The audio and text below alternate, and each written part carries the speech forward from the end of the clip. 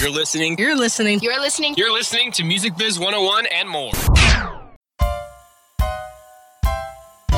If you want to learn about the music industry and you don't know where to go, tune into WP 88.7, Brave New Radio. We got managers, producers, record labels, concert promoters galore. You never know what's in store on Music Biz 101 and more. You never know what's in store on Music Biz 101 and more. Every Wednesday at 8 p.m. You fire, I never fall. I am a rising tide. I rise against the more. You lie. I am a rising tide. Don't let the olive branch fall. You lie on me. Brothers and sisters on me. Keep our composure, you'll see. Ready like soldiers. Smile like you're happy. Help them understand what they really see is not.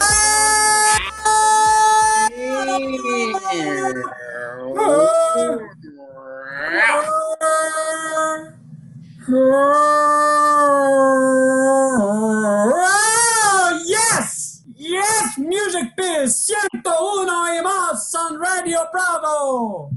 Sí. Sí, senor. Brave New Radio, Music Biz 101 and more. Y más. I'm your Professor David Kirk Philp, along with your Dr. Esteban. Marconi Emeritus. Yes, Emeritus from the Americas, and here we are on a great sunny day. It's night when you're listening to this on the radio. It's whatever time of day when you listen to the podcast. We're very excited. Go to musicbiz101wp.com. Sign up for that newsletter. Follow us on the Instagram, the Twitter, the Facebook up, musicbiz101wp. Listen to the podcast, iTunes, SoundCloud, Stitcher. It's going to be great. Good. Should we give thanks, Dr. Esteban? We better. Let us give thanks for low humidity and also to the folks at Van Dyne, Bruno Inc. and White Hat Management with artists like Dave Matthews, not the band, it's just the solo Dave Matthews. 3 Doors Down, St. Vincent and Kiss. There's only one place to go for your band's business management, or if you're a solo artist, you should go too. Go to vb-cpa.com when you're ready. And let's give thanks to Christine. Oi. Bay.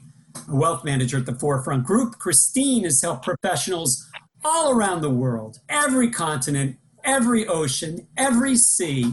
Even Alaska. Yes. Oh, and Alaska too, of course. Sure, it's a state. She's helped them all manage their investments and plan out for the retirement when somebody like you is thinking of building a bridge to your financial future. Think about the Forefront Group and go to christine.vey@forefront.com. Leave the last oil for savings. I blew it again. Yes, leave that oil for savings. We should also keep in mind at all times that the University of William Patterson's music business program has been, is, and will be ranked one of the top in the United States of America by Bill Board. He likes to be called William. You may call him Bill. BB. That's right. BB Board. That's it. So Jason, I didn't even mention. So Jason Braun is with us today. He is our student co-host. And Jason is here because we have a Nashville class that didn't go to Nashville. Instead, we brought Nashville to us and onto Zoom this year. And so instead of going to Music Biz out in Nashville, we had our students attend webinars hosted by Music Biz and also reach out to people related to the Music Biz in Nashville. And today, Jason, who is our guest? Today we are having Larry Pareigis to do an interview. But who is Larry? He is the CEO of 9 North Records and co-founder of Oath Management. And we have Larry with us right now. Larry, great to have you. Am I late? Says 3 p.m. start, and I'm here at 2:59. Is that okay? Or were you guys already here? No, we want you here now. This is okay. This has worked out swimmingly. I read in your LinkedIn you're part of the music leadership program. Yeah, I did that. I did that several years ago, but I've kept in touch with the organization since. Yeah, you know, a good friend of ours in the department, Michael Harrington. Sure. it's a small fraternity of folks, and we've made various pledges to each other. You know, we're never allowed to discuss the stuff that goes on in those meetings, and we always have to return each other's calls, and it's a Scouts honor type deal. Well, Larry, Jason is here, as you can see, and Jason's... Yeah, man. Thanks for setting this up. Oh, my pleasure. I appreciate you. Same here. And Larry and I had a good chat about a week and a half ago. We met on LinkedIn and thought this would be actually a really good forum to talk about what he's doing and what's going on in Nashville. So, Jason, why don't you begin with your questions? Well, first off, I kind of wanted to ask how the food was. Doing Nashville at home for our thing, the pulled pork isn't as good. Oh, it's outstanding. Come to town and go to Edley's barbecue sometime, and it'll just knock your socks off. I don't have any ownership in it other than just to say it's good. Right. But, yeah. I wasn't overly impressed with Martin's. Martin's is terrific too. It's hard to go wrong. There's also, I will say and I always list this one third or fourth because a relative owns it, but there's a place in town that's gotten kind of famous called Peg Leg Porter that is really good too. So yeah. Great. We talked last week. We were talking about Broadway, and with COVID, is it back open or it's not open? Or I remember you said you didn't want to go anywhere near it. It's open-ish. There were several bars last weekend, not this past weekend, but the weekend prior, that got hit with citations for having so many people inside the bar, serving at the bar, right. Absolutely zero social distancing, absolutely zero masks. The one that got most of the ink was, appropriately titled or inappropriately, depending on which way you look at it, Kid Rock's big honky tonk bar on Broadway, and a lot of people were giving Kid Rock a lot of stick for it, but he just licenses the name to the place. Right. There's one guy that owns all 5 of the bars that got whacked with citations, and it was funny because I saw a lot of people complaining about it, and I just said, look, you break the law, you are going to get a citation, and you have to pay fines. That's what big boys and girls do when they break the law. So I'm as much for tourism as anyone. I know that, next month would have been a huge event that the city passed on, which is CMA Music Fest. Yeah. That is a $65 million yearly revenue generator for the city. And they didn't do that on a whim. They did that based upon some modeling that they had access to that other people simply didn't in the decision-making process. And, I think it's probably wise that they put it off for a year. I don't think that things are going to begin to resemble a normal until we either have, and I'm not an epidemiologist, nor do I play one on your podcast, but until we have retrovirals or antivirals, I should say, that function as some kind of a cocktail against the virus, or there's a vaccine that actually works. Yeah. And until then, I just don't think the economy recovers in a fast, steep V like so many people are predicting. It doesn't feel that way on my end. It doesn't feel that way in Nashville. I mean, a lot of the publishing houses and labels and things like that are open, but there are very few people who are actually there. Most people are still working from home, which is their right to do as an employee. At least it's been granted to them by their employer. I feel bad for the folks at Amazon, and the U.S. Mail and people like that who are coming into contact with this junk probably, by the minute, and trying to keep themselves safe and sound in a really tough environment. Bless them. I know in New York, I think Monday they were able to open up and have people go back to offices. But people I've talked to who work at Harry Fox and ASCAP and other places, they're still working from home. They're not being forced to go into an office. Yeah, and I think I read it was Google and Netflix, or maybe it was, I think it was Google and Netflix, that they weren't really going to open their campuses again for mass groupings of people until spring of 21. Mm-hmm. Yeah. I think that people are being cautious, and I think it's smart, especially when you see 24 states of the union with rises in cases that are pretty steep. I mean, the truth is that the virus doesn't give a damn what we think about it. The virus is going to do what it's going to do, regardless of what we do, because it only has what we have multiple things to do. We have to worry about our livelihoods and our careers and our families and our children and our dogs and our cats. And the virus has one job: to replicate and get more people infected. That's its only gig. So until it burns itself out or we figure out a way to stop it, it's going to continue to be a societal and economic problem that extends into the music industry. And I think that the drive-in concert idea is a really adorable stopgap, but it certainly isn't going to generate, unless you're a Garth Brooks, it's not really going to generate the kind of revenue that you'd wish from doing a full-blown tour anywhere. And that's one of the problems. Garth can do it. Brad Paisley can do it. The big artists can do it, even maybe the upper middle tier. But there's a whole lower tier, 90% of the musicians in this country aren't going to be able to draw like Garth. They're not going to have that opportunity. So it's still going to be really tough for all those venues and also for all those artists. And that's really unfortunate. The 1% are the ones who are going to get all those great opportunities, because Live Nation is going to want to, or AEG is going to want to push those 1%, because they need to get as much revenue as they can. So you can't blame them for that. But again, it's going to be, the baby band, developing band who's not signed, who doesn't have an agent, who would have played local club this weekend, who is just going to be live streaming and trying to figure out, can I get 15 people to watch me? I don't know if you've been, and I'm sure you have been following the note that went out from Live Nation to different managers and artists and attorneys and agents and the like. And I think that they just shot themselves in the head fiscally for the rest of the year. I think that there are artists and managers that are quite literally going to sit back and say, I'll wait till spring or summer of 21, or maybe I'll tour in late winter of 20 and only do indoors and maybe only work with AEG, and I'm just going to blow Live Nation off completely, which they can do because they have the wherewithal to do it.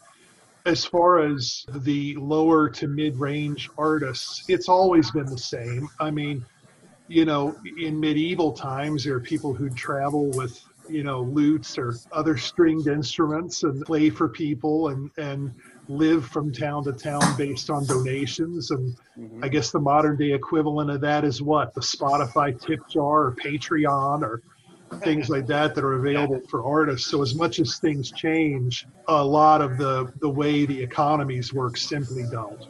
And there was never, it's a terrible thing to say, but there was never a guaranteed revenue stream for anybody in this world, let alone artists. So it's very frustrating, and it's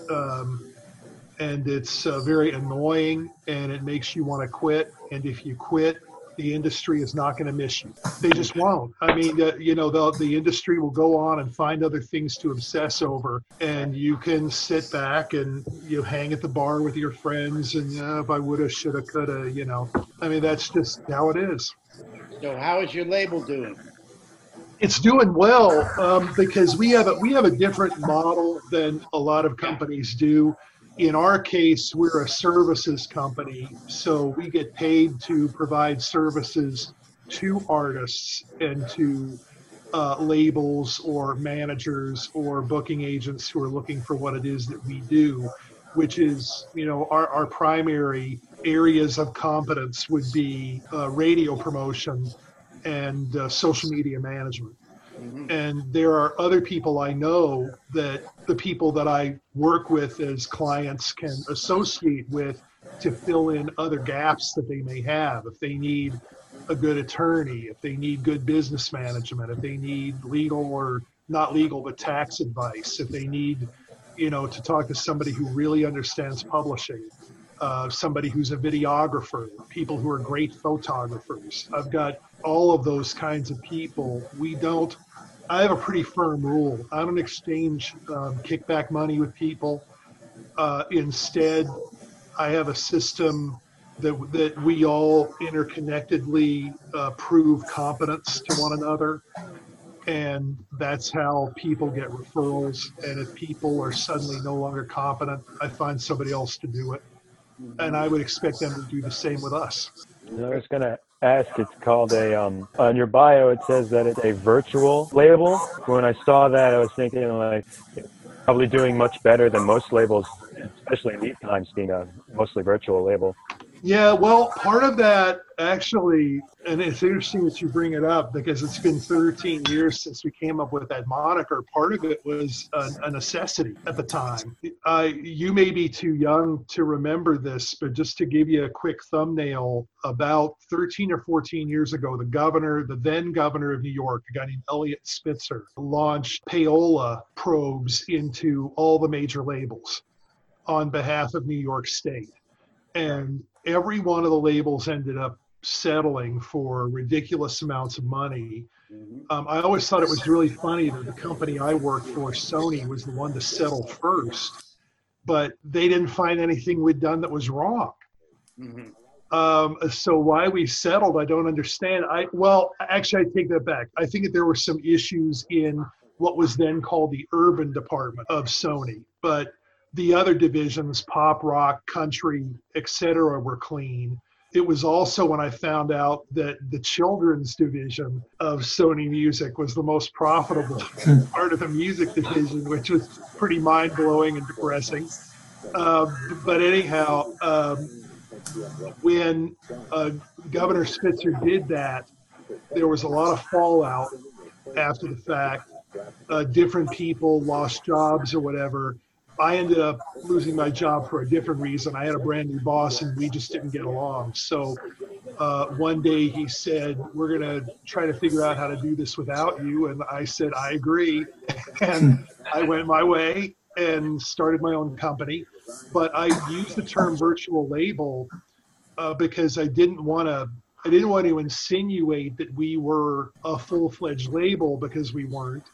I also didn't want to call myself an independent because that had a bad connotation at the time. Independents were the people that got a lot of people at major labels in trouble and were the reason for the fine in a lot of cases. And by the way, just another quick side note to this, if you study the history of these probes of payola through the years, they're usually begun by someone at a major record label, because the price of doing business through independents to radio has gotten so out of hand that they want to break it back down again so it doesn't cost anything.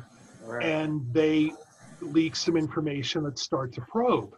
This one was no exception, by the way. Same thing happened. There was a guy that was a VP of promotion at Epic Records who was sunning on the beach in Cabo, yapping away about his wonderful life and, spending $2,500 with this guy to get this done and $2,500 with this guy to get that done, and laying a few chairs over from him, catching the same sun rays, was an attorney in Elliot Spitzer's office.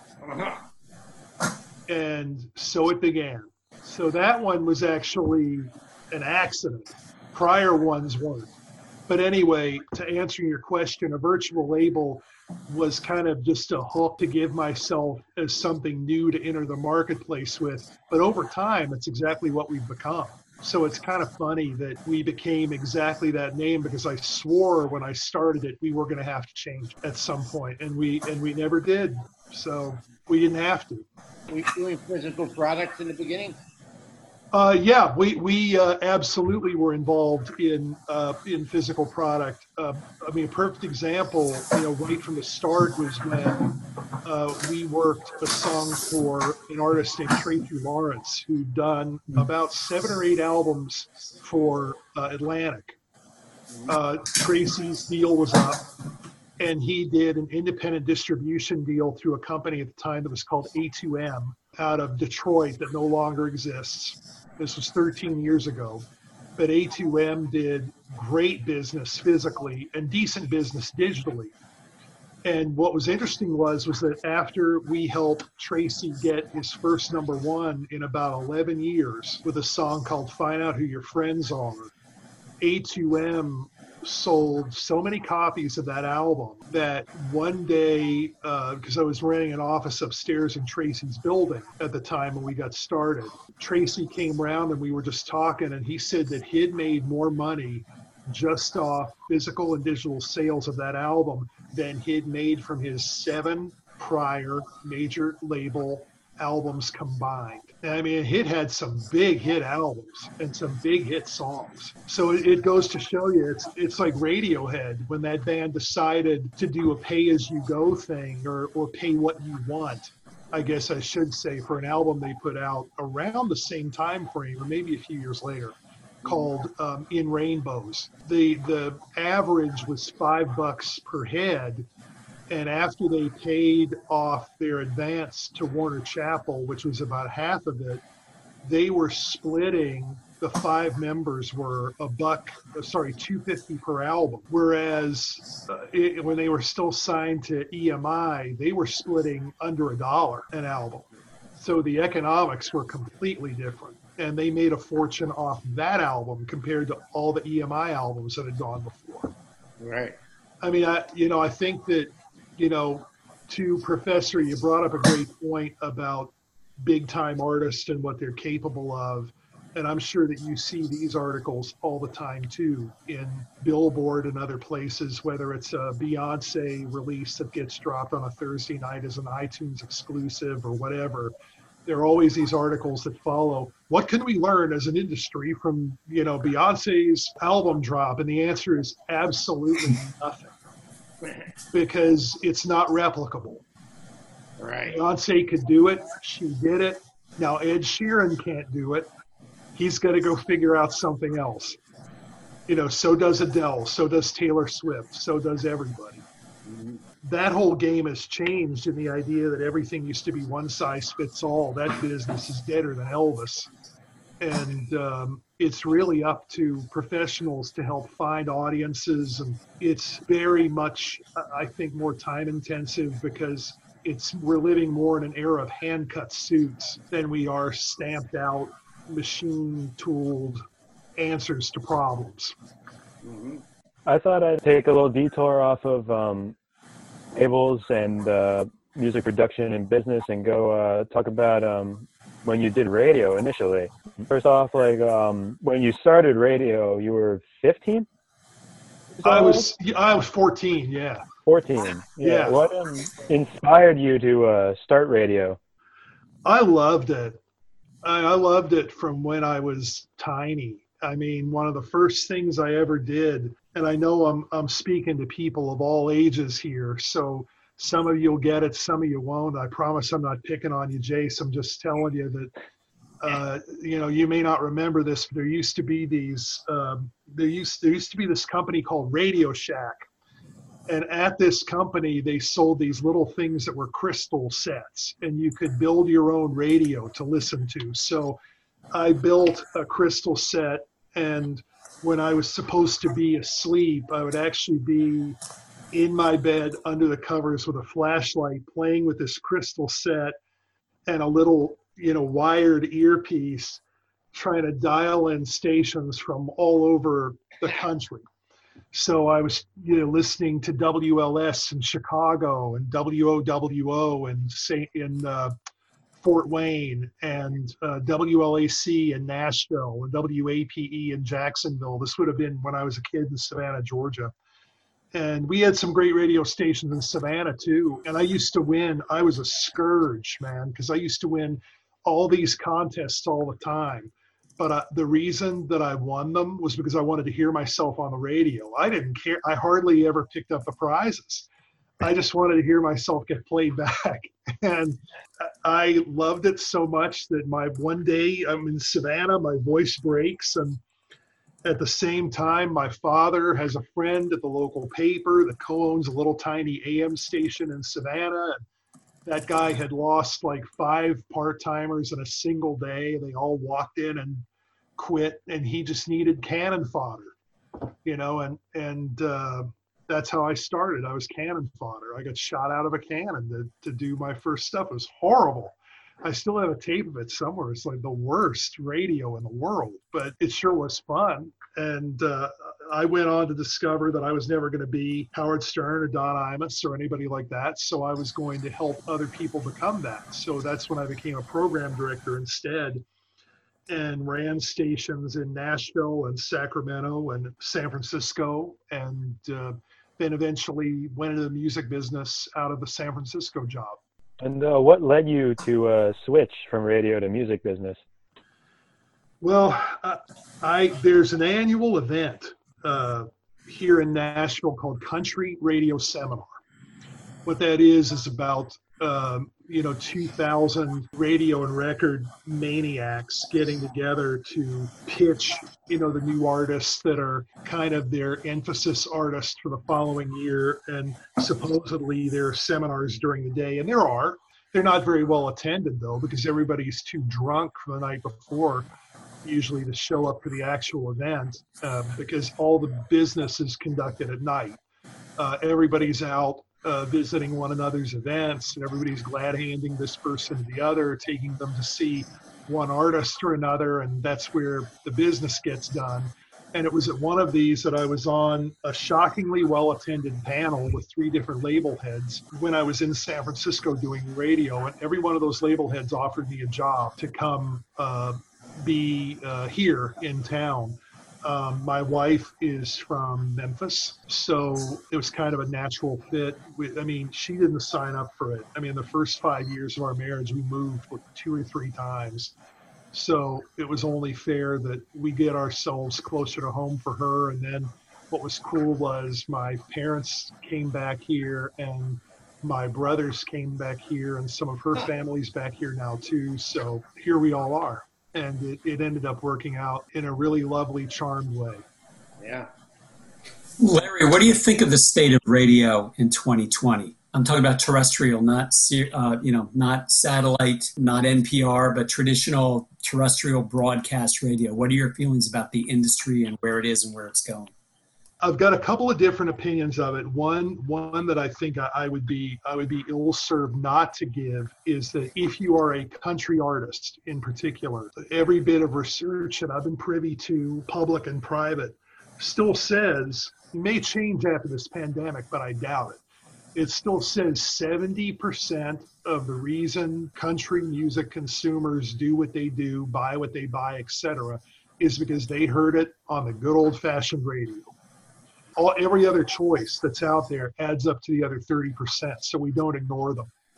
But we do spend the majority of our time getting music played on terrestrial radio because that's where listeners are. If you think about it, with the country music format, it's a 5 a.m. to 7 p.m. format. People are up early to get their kids off to school and get themselves off to work.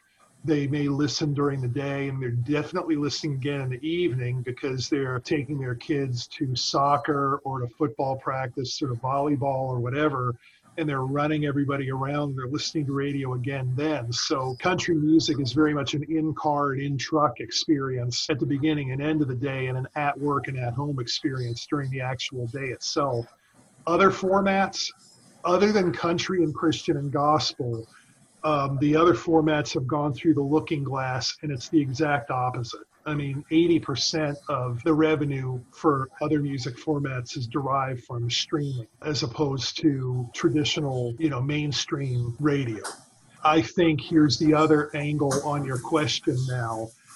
I think that radio blew a golden opportunity during this pandemic. They had the wherewithal and the ability to be live and local, and they chose not to. They chose to let more bodies go. Companies have shed anywhere from 30% to 50% of their numbers of people that were populating these stations and doing the work. They already weren't live and local. The programming was coming in from other markets anyway, and that has not changed. I think terrestrial radio, in 2 words, blew it. They had a great shot to become viable again and important again during a very tough time for this nation, and they didn't take it. And I'm afraid of what they're going to reap as a result. Yeah, it's interesting because at first when you were stating, country music, it's still 70% traditional listening, from broadcast radio. And then I started thinking about the demographic for country, which is slightly older than hip hop. It's 35 to 54-year-old women. And that's the main, and country radio stations, by the way, they haven't tested men as part of their call out research or auditorium testing or internet music testing for years. They don't care what guys think. They're just programming to women. That's it. Well, interestingly, the problem with country radio, the complaint over the number of years has been that, however, 8 or 9 out of 10 songs they play is a male artist. So I know that's started to change slowly near the end of 2019, but that's interesting. I don't know if you call that a dichotomy or whatever, but they're catering to women by playing male artists. Yeah. I mean, you hit the nail on the head. If women want to know why they're not getting played on the radio, it's because the format caters to women by playing men. Mm-hmm. And there are some women that other women find acceptable to have in their home or in their car or whatever else, and there are others that just don't. I think that some of that is marketing muscle. A lot of it, though, is superior music making from the women who are on the radio. They use the opportunity once they've gotten their foot in the door to jam the rest of themselves through the door so they can fight in the terror dome with everybody else with superior music and superior production and superior marketing. I think that that's a very difficult combination to beat. Just sit and listen to all the music that's out sometime like a country programmer would. At any point, they're being worked on 100 or more singles. And there's about 1.5 to 2 slots a week that everybody is haggling over, trying to get in on. Okay, so if they have a 25-song playlist, you have to imagine a parking lot where 23 of the slots are already full. And it could be 23 and a half. So now you're negotiating over a car and like a moped or something for those last couple of slots. I mean, not to belabor the analogy, but that's where the rubber meets the road every week. So that's why initially we talked about doing this Monday, Jason, and we couldn't end up doing that. Monday's the toughest day of the week for me because that's chart day. That's me on the phone all day long talking to people about what's going on and how can we get this happening. And then the rest of the day is devoted to, okay, that's what happened. Now where are we focusing for the rest of the week to get these other things accomplished for everybody else? So let's talk about that. So you're representing artists. You're trying to get some artists and their singles onto country radio. You just talked about the lack of slots available in any given week. And we won't even talk about Christmas, around that time when they're just playlists are frozen anyway. Mm-hmm. What are you doing? How long is it taking? What are the steps you're taking? What are the tools you have to try and get into one of those 1.5 parking spaces in that big lot? Well, we're fashioned a little differently than some companies. We're not as expensive as some, but we're more expensive than others. And the ones that were more expensive than, in particular, are the people who will say, yeah, I'll work your song for $1,000 a month. But what they don't tell you is they're working 19 or 20 other songs. So when they call somebody up, they're just reading. You're literally sitting there hearing a list read to you. What do you think of this one? Okay, thanks. What do you think of this one? Okay, thanks. What do you think of this one? Okay, thanks. It's mind-numbing if you're running 7 or 8 radio stations with 4 or 5 bodies, which a lot of people are in the position of now. That kind of use of your time is ridiculous. We don't work any more than 3 things at any one time because that allows us to go in depth on those different things. And we built a reputation on the fact that we'll only do 3 things. We try to make those 3 things good enough to get their attention. So we argue based on merits. I mean, what I always stress to the team is, I can pick up my cell phone or my smartphone and just read the news. I don't need people to read news to me, but I do need people who make it.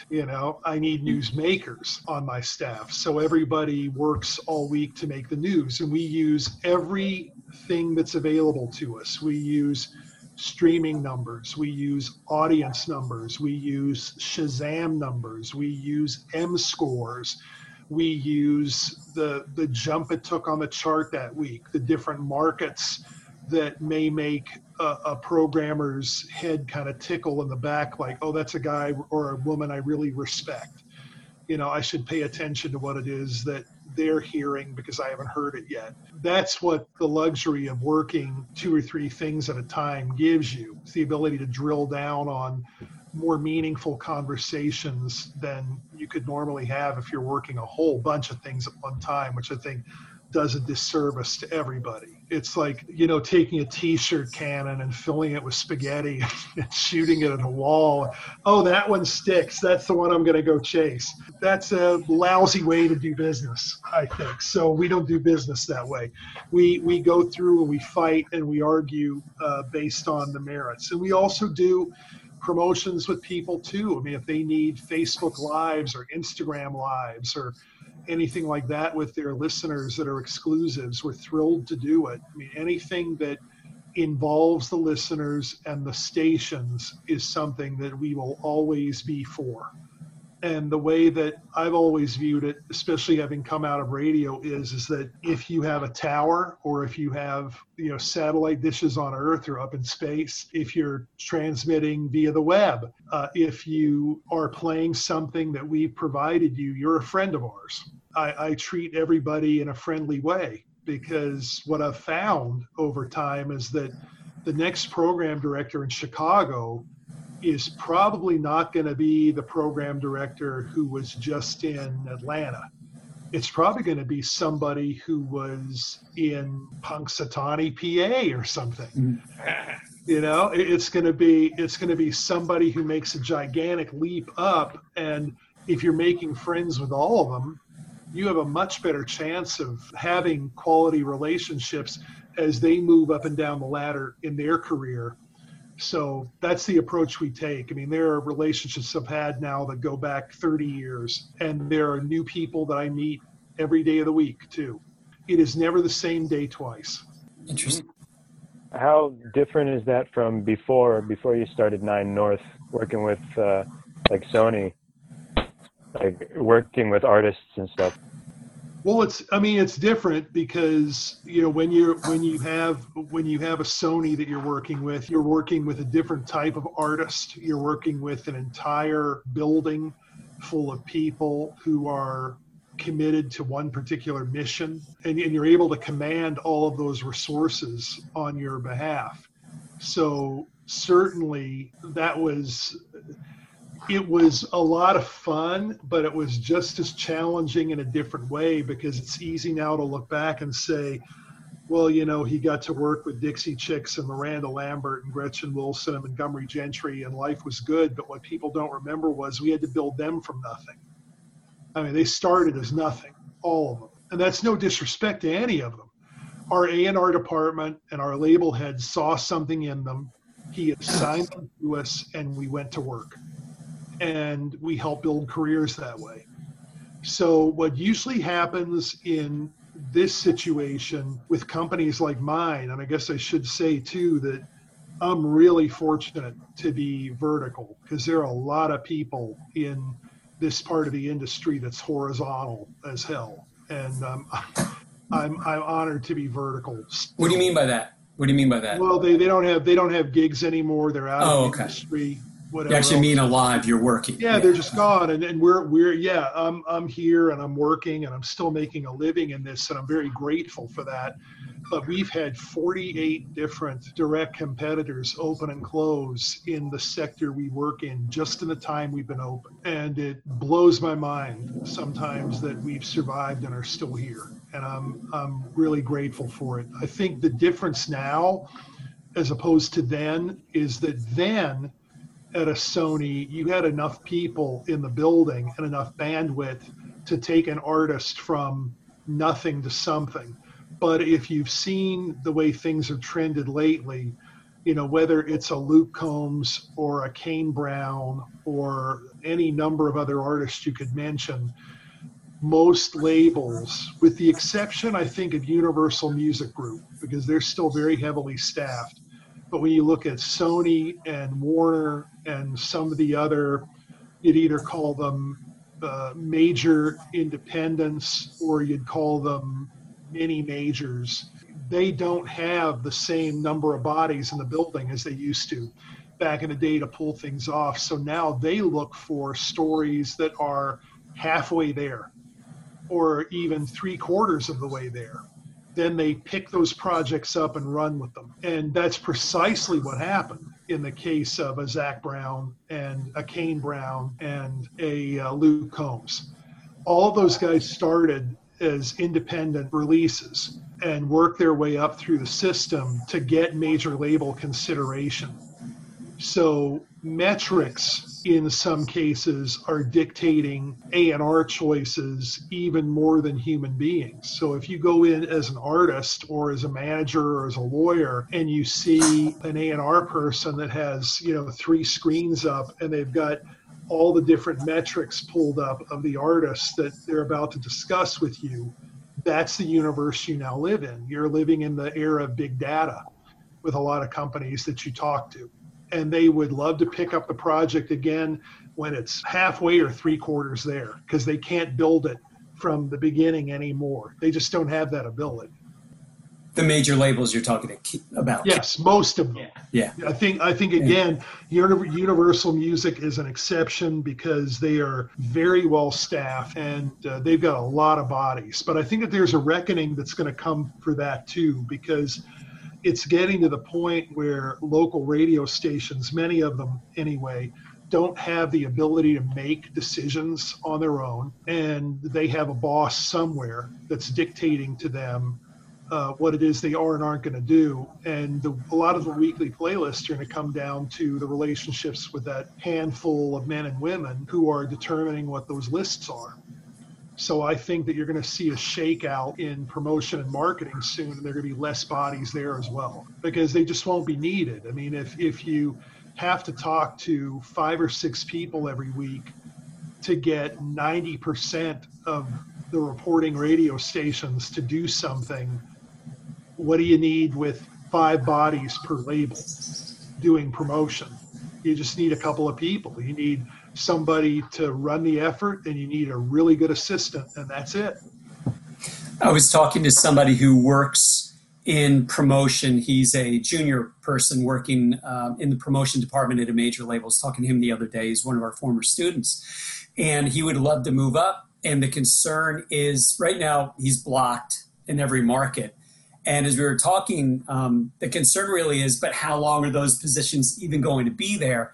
Because as what you're saying, the consolidation of people in radio are making it harder. Plus, if you think about the COVID, what happened, and with radio letting go and furloughing so many people, what's going to happen is a lot of those people they're not going to take back. I think Entercom today said that they're taking most people back next month, but I think in general, this will be a correction for radio and a restructure. And they're going to say, you know what, we actually did survive without all these people. We'll bring back a few of the salespeople because we need them on the street to try and generate some of that local advertising. But all the other people, I think we can get away with not bringing them all back and having one person do the job of 3 or things like that. And I think it's just going to be a major shakedown in the structure of terrestrial radio.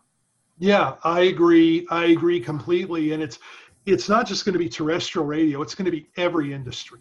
I think that terrestrial radio, along with every industry, they were as a group, and it's not any kind of a conspiracy theory. They were just slow rolling it. They were trying to figure out how many bodies they can have to get away with delivering product that is acceptable, and at the same time deliver the highest amount of revenue to themselves and to shareholders.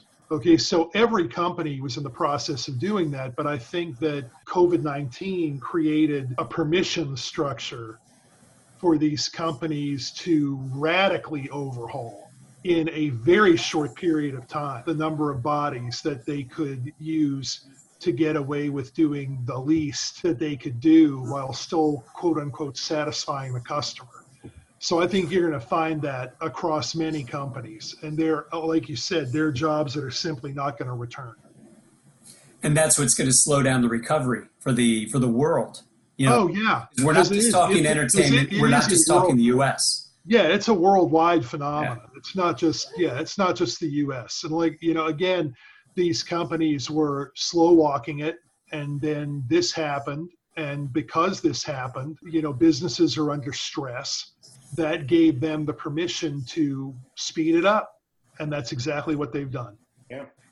Yeah. I mean, and especially if you, in the live business, Ticketmaster, Live Nation, you know, AEG, you know, the promoters, and it's really going to bring a shakedown to venues as well. You know, 90%, according to NIVA, National Independent Venue Association, they think 90% of the venues are going to go out, which is either a great opportunity for those entrepreneurs, young or small entrepreneurs who can kind of move in a little bit and become independent promoters and get some venues, or it's a much larger opportunity for Live Nation to just take over more of that market. It'll be interesting to see over the next year and a half what happens, because a year from now, we're still going to be coming back on the live side.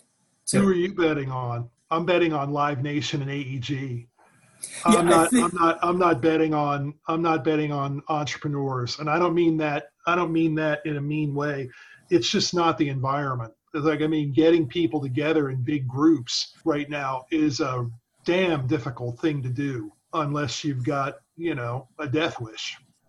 Well, you mentioned earlier Live Nation and their memo, and they're trying to pave the way for the new market for festivals and how it will be also in terms of guarantees.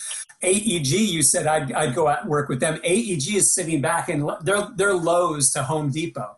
They're letting Live Nation be Home Depot and start the market and start the conversation. And AEG can come in and play good guy. Yeah, and be the good guy. We don't need to do it to that extreme, but they're still going to do something that's going to benefit AEG more than it would have pre-COVID. So it's going to change. It's going to change the economies of touring forever as well. And, you know, the first artists that decide to knuckle under to the, I really think, usurious demands that Live Nation is currently making, I think it's going to be a big mistake. You know, I think that people should hold fast and see what better offers come from AEG. No, it's not going to be 100% of what it was before, but it also doesn't have to be what Live Nation is asking for either. The answer is really something in the middle. And the first artists, managers, lawyers, and concert company to meet in that middle will be the beneficiaries of that kind of agreement. I'm wondering about live stream concerts. Is that going to be like a new thing? Like if that's going to stick around after the virus? Because like people are paying $10 to see their favorite artist play on their laptop for like an hour or something like that, kind of like renting a movie. It makes me wonder like if that's going to change anything, if maybe Live Nation or AEG are going to capitalize on that idea, and if it's like going to stick around or if it's just a temporary placeholder for concerts. Well, I mean, you know, what is the Live Nation, drive-in experience at, big venues than, the experience of a live stream taken to a gigantic screen, and being to a bunch of different places at the same time. It's the same concept, just writ large. I don't think live streaming is going to go away. I don't think drive-in concerts are going to go away either anytime soon, but I don't see either of those being long-term paradigms for success as either artists or as concert companies to keep themselves afloat forever. But it's good for now. It's good for now, and it's something that we need. I would tend to think that the live stream shows are going to hold on longer because people already have the habit of getting home and turning on screens and having experiences. I think people are a lot more comfortable doing that, as a matter of fact, than packing into theaters to see Christopher Nolan's new film. I think you'll see a lot of people go. A lot of people are going to wait. They're not going to go. And they're going to wait until it's available to rent or buy. I think that's the future that it looks at. But those are, when you talk about, again, we talk about Garth Brooks and Brad Paisley and a Chris Nolan film, that's the 0.5% of the top 1% of grossers in the industry. Smaller artists are still going to have to find a way to make a living. And for now, I guess live streams are going to replace home concerts, because everybody has been to, I'm sure, especially, if you've seen pop acts, they come to people's homes and they do concerts in homes, because in pop, it's either a concert in a house or it's an arena. There really isn't a lot between anymore. There's not any kind of business in between for it. Country has all kinds of levels that pop and rock don't have as much anymore. So it's going to be challenging. It's going to be a hell of a thing to help figure out. I think that the answers are going to come more from somebody like you, Jace, than they are from me. And I look forward to what you come up with. Yeah. Keep on the future, back to 9 North. Where do you want to take the label in the future? Let's say 10, 15 years from now. What do you want the label to look like long term? I want it to look retired in about 15 years. I mean, it'd be fun to build up an asset that I could eventually either sell or gift to somebody and then lope off into the rest of my life. In the last year, I did start a management company, and I'm very happy to say that a young African-American woman that we're working with has all of a sudden gotten a lot of label interest because she put a Carrie Underwood cover out on the web, and 2 smaller country artists, Mickey Guyton, who's also a woman of color, Cassidy Pope, a woman who is not of color but is a discerning talent, both retweeted her. And the next thing we knew, Carrie Underwood retweeted her. And then she did a cover of Blake Shelton's God's Country, and Blake Shelton retweeted her. And her, video views went from the hundreds to 40,000 overnight. It was insane. And now all of a sudden we have all this interest from booking agencies and publishers and labels. So we'll see where that goes. But I started that company with a friend of mine. I've gotten to know this fella over the course of a couple of years. He's worked with Creed and Alter Bridge, and I think Alter Bridge he's especially proud of because he helped take them independent. And as an independent entity, they're making way more money than they ever made when they were signed to a label. And he came to town, and he's never been a big country fan, but he thought that he was going to move to town and get away with never having to work in country music, which he's clearly out of his mind, but he didn't know it at the time. And when you're good at something, country people are going to ping you too. He's not too familiar with that world, so I'm kind of his GPS for that. And we created a partnership out of that, a company called Oath Management, OETH. This young woman, Raina Roberts, the one I'm talking about that got retweeted, is one of the first acts that we're working with. We're also working with a young Hispanic woman named Flo, and a straight up North Carolina country act named TJ Harris, who's just phenomenal. He's been in a band that actually sold a lot of music as a Christian rock entity, even though there really isn't Christian rock anymore. Everything Christian is really, Christian music is now worship music. That's what it's become. There really isn't a venue on radio for Christian rock. But he was in a band called Decipher Down that sold a lot of records and won a Grammy and everything else. And he's trying his hand at country and doing quite well. We just got him listed on the New Boots playlist on Spotify a couple of weeks ago, which is a crazy listen to list. So we're glad to see how those things are going. So it's kind of fun to diversify myself a bit. And I've also discovered that I probably should have done the management thing a little bit sooner, because it doesn't differ much from what I do day to day already. So I probably missed a few bucks falling off the table by not doing it sooner, but what the hell, we live and learn. All right. That's what it is. Jason, we have time for one more question. So do you have a final? I think I used up all my good ones. I guess you can try a bad one. Yeah, ask your awful question. Ask the stupid question. Yeah, the only bad question is the one you don't ask. So it's okay. Go ahead and ask. I guess we could talk a little bit more about oath management and just kind of like how much compared to 9 North, how much do you work on that currently? Well, I mean, it depends. During COVID, especially during the early days of it, the first couple of months of it, 9 North was that was everything I was working on, because oath management and the clients were effectively kind of on ice for a few months because the town was closed. I mean, you could drive down Music Row and shoot a cannonball down it and not hit a soul.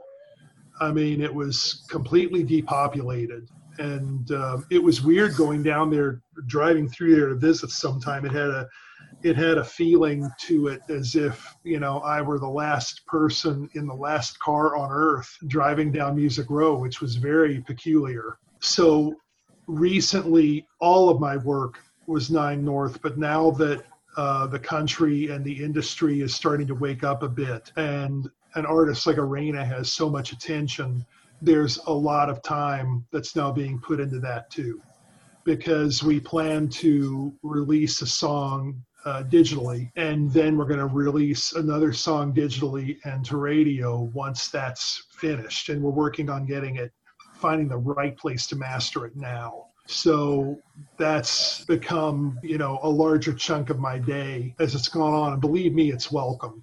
I'd rather really be overworked than, how much Netflix can you watch? I mean, you got to do something with your life. All right. So I'd rather be busy. All right. That's great. So Larry, thanks for being busy with us. Yeah. Well, listen, thank you all for the good questions, and thank you for having me be a part of this. And I hope all you gentlemen have a good rest of your week and weekend. Stay safe. You too, Larry. How do you say is it Pareigis? Pareigis? It's kind of like, it's kind of like Pareigis, like Vegas, Thanks, Larry. Thanks, gents. Stay well and safe. Yeah, you too. See you. All right. Take care, guys. Take care. Bye. All right, Jason, you did a good job, so thank you very much. Yeah. Pleasure. That was great. Dr. Esteban, you did a good job, so thank you very much. Well, thank you too. And this was a very good radio show. Out of all of the one I've done, this was the best. Yeah, see, of all of Jason's interviews, he's really happy with Part of the Nashville scene, which he is. Yeah, he knows stuff, so that was great. Yeah. So we ended. So at the end of every show, we do not say hello because we are at the end, and our culture does not end with hello. Our culture ends with what sort of word, Dr. Esteban? Howdy. That's right. We end with the Nashville howdy with the big belt buckle. We say, instead, we say adios! Finish things.